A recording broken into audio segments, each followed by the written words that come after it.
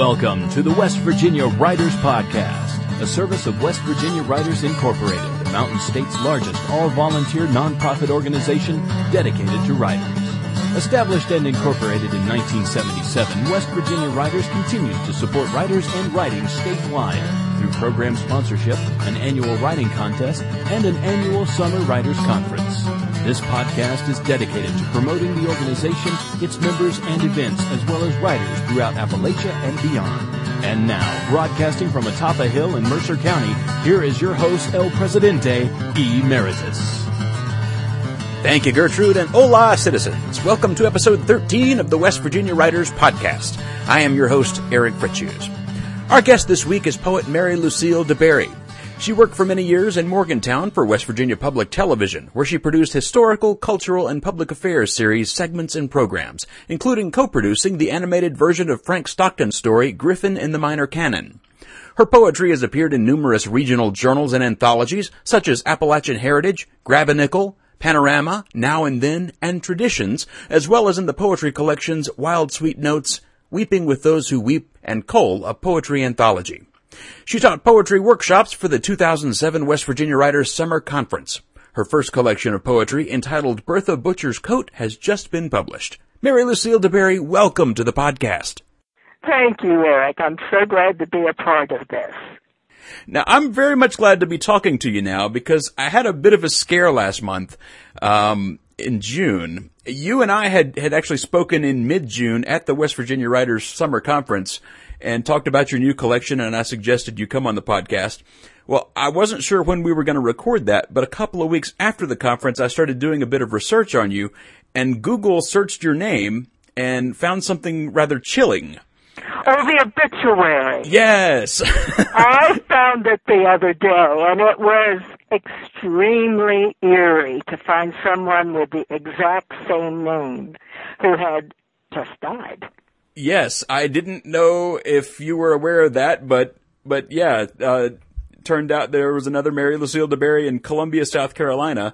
But the scary thing was I had to read a little way into the article to realize that she was in South Carolina and not Morgantown. You know, I don't know if we were related or not. I do know that in West Virginia, almost every DeBerry, actually I don't even need to say almost, every DeBerry I've ever met who was from West Virginia was descended from John and then his son Archibald in Preston County.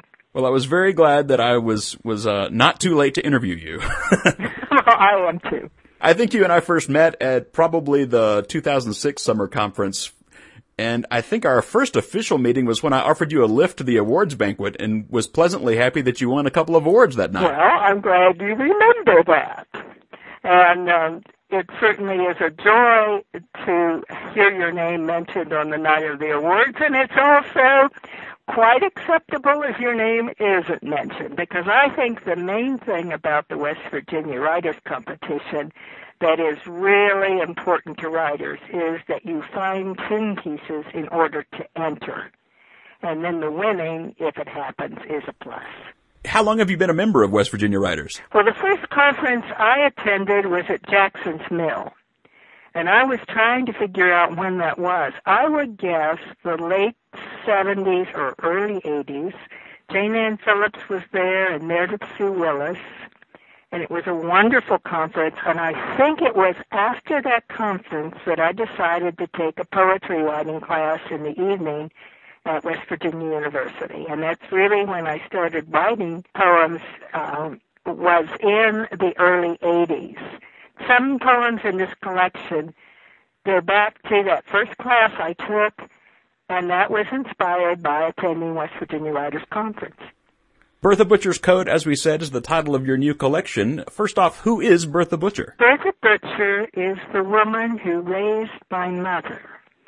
My mother's mother died when she was 5, and her great-great-grandmother, my great-great-grandmother, was really too old to raise my mother. She had raised her children, all of whom had died, 2 grandchildren who had died, and then my mother's little sister died, and Mother was frail, and everybody was worried about her. This sort of takes us back to your opening in the obituary.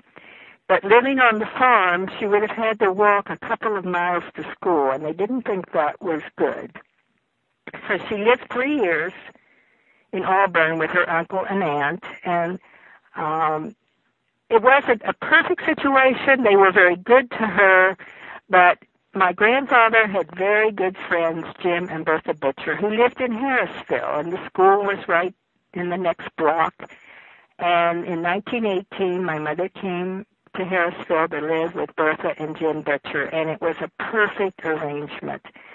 Bertha Butcher was a wonderful person to raise her, and then my sister stayed with her when my parents went back to school and built a house right next door to the Butchers, and Jim died about the time I was born, and my relationship with Bertha Butcher was a little different because by this time she was getting really too old to really watch over a child, particularly a child that got into a goodly amount of trouble as I did. And that poem was a matter of discovery. Garrison Keillor recently told a group of writers that writing is discovery, and that's actually what happened in that particular poem. I guess I was sorting out my relationship with Bertha Butcher. The coat was in the attic. I pulled it down out of the attic and for some reason wrote the poem. Well, now you mentioned being in a lot of trouble as a child. One of the poems in your collection actually kind of deals with being in a form of trouble other than maybe self-spawned trouble. It's called Mr. Hardbarger. Kind of gives a lovely childhood memory of the timely intervention by an adult.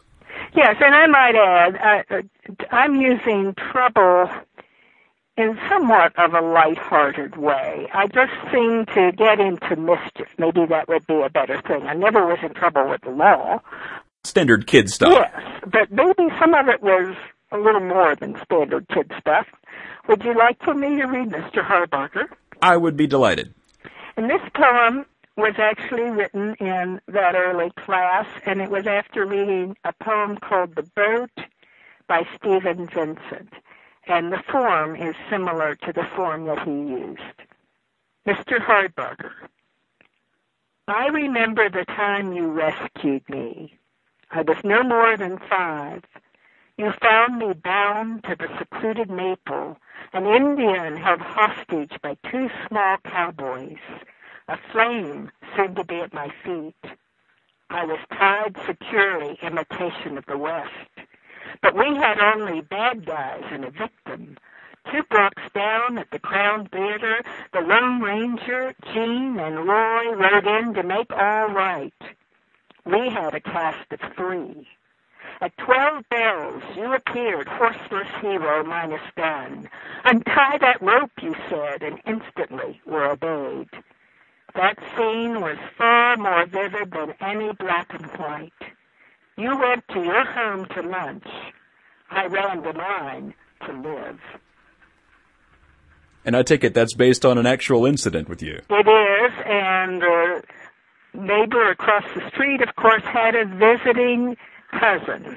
And it's always trouble when a visitor comes to town with new ideas. Well, a lot of the poems in Bertha Butcher's Coat revolve around family and the places and objects tied to them. And I know, as I know much of this concerns your family, where did you grow up?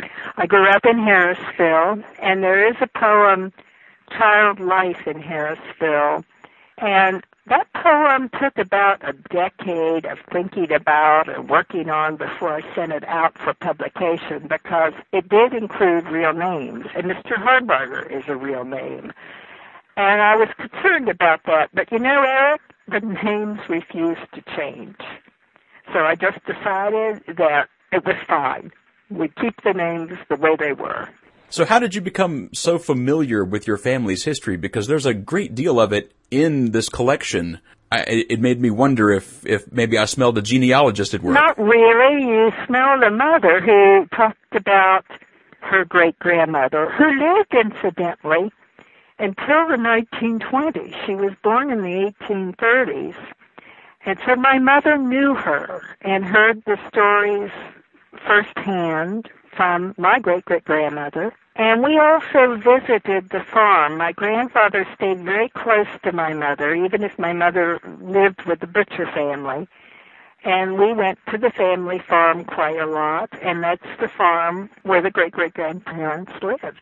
So family stories, really. Now, I had to do some research occasionally just to check something out, and that's surprising to me with poetry. Well, you had mentioned the family farm playing a big part in some of your childhood, and there's certainly a recurring image of a farm throughout many of the poems here. I think the first one is probably the first poem in the collection, which is called Farm Map. Would you mind reading that for us? I'd be glad to read that. Farm Map. Spindly script records proper names, fragile as parchment, designates from whom each part was purchased, singles out fringe bits sacrificed, 1/3 of an acre to Widow Dorfman, 1/2 an acre for the lifetime of a school. Pastel colors of each section are soft as leather binding and as dates now in memory. Dates of the 1800s, delicate as sarvice blossoms, harsh as the Civil War, when rumors rode on horses. When the girl traveled side saddle with a message, when the hired man hid 5 horses, and the old woman carried a shovel and basket filled with silver far into the woods, when a brother died in Andersonville on Christmas Eve. Later days were even darker, dark as the little mine for household coal where the old man would go to sit alone.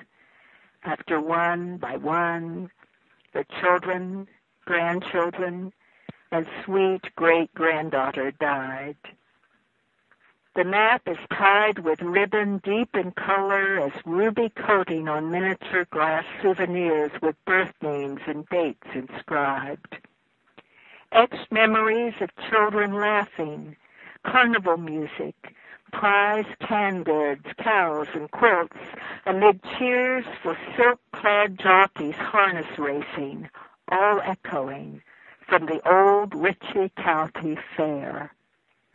When rumors rode on horses. I love that line. Thank you.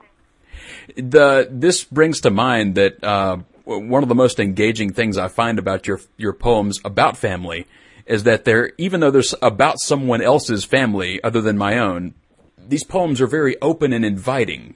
I used to know some folks when I worked in a public library who kind of labored over their genealogy research day in and day out, and if they could stop you for 5 seconds, they wanted you to know all the details of their family history going back generations, and you were trapped there for a half hour while they told you.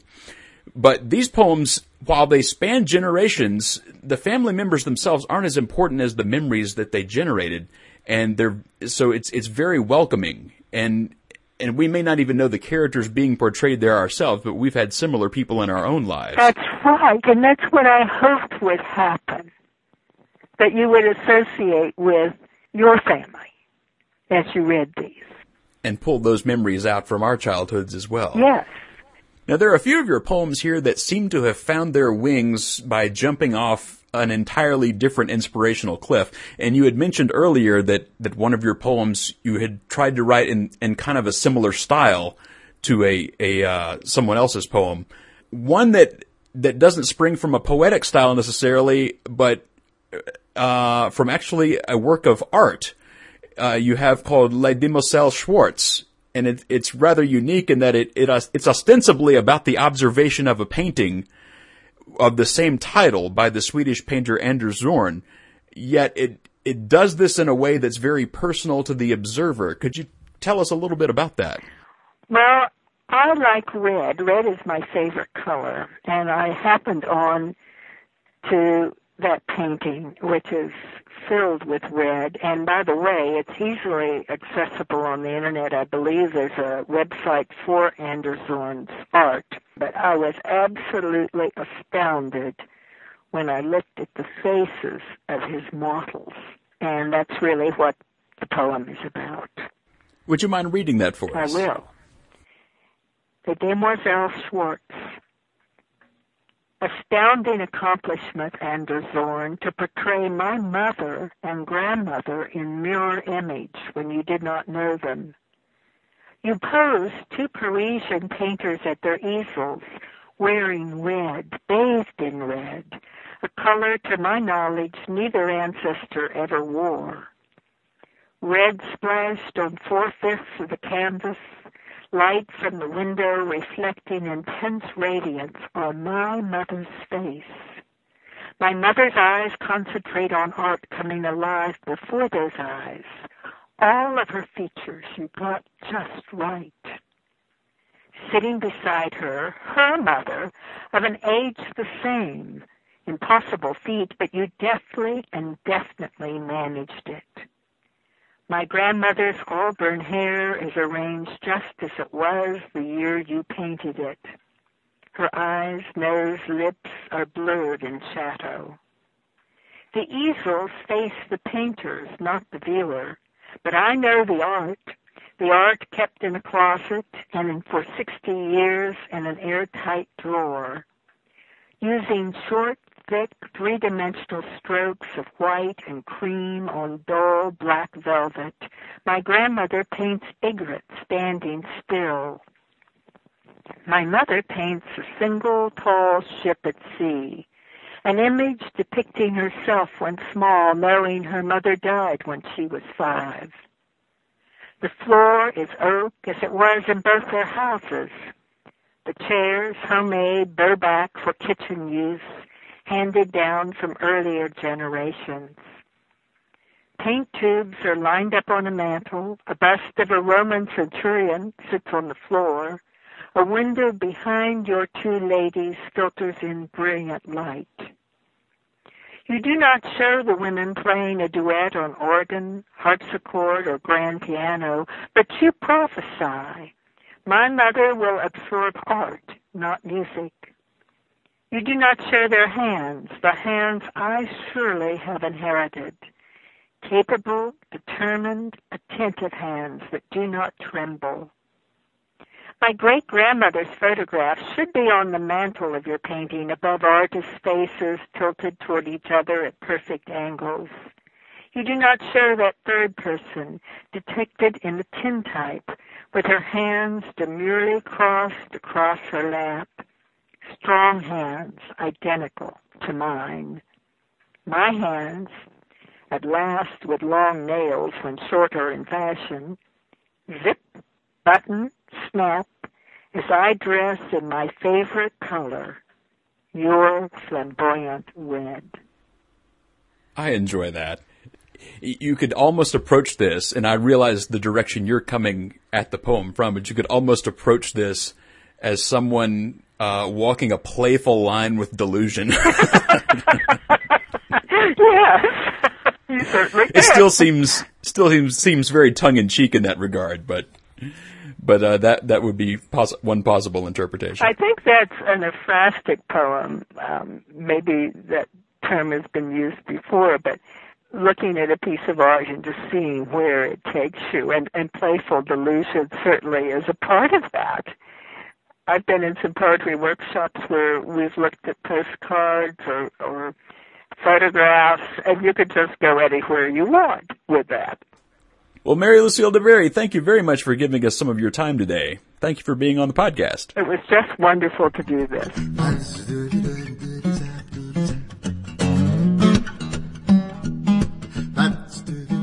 Mary Lucille DeBerry's collection, Bertha Butcher's Coat, can be found for sale at many online retailers, and we have one of those linked on our website. You can find that at wvwriters.org/podcast.html. You'll also find links to images of Anders Zorn's painting Le Demoiselle Schwartz. I was also going to include the link to the obituary of the other Mary Lucille DeBerry, but unfortunately that link has expired. On our next episode, we'll be playing our very first prose reading, an excerpt from the book Jester Knight, as recorded by its author Joey Medea at a live reading he gave in Fairmont.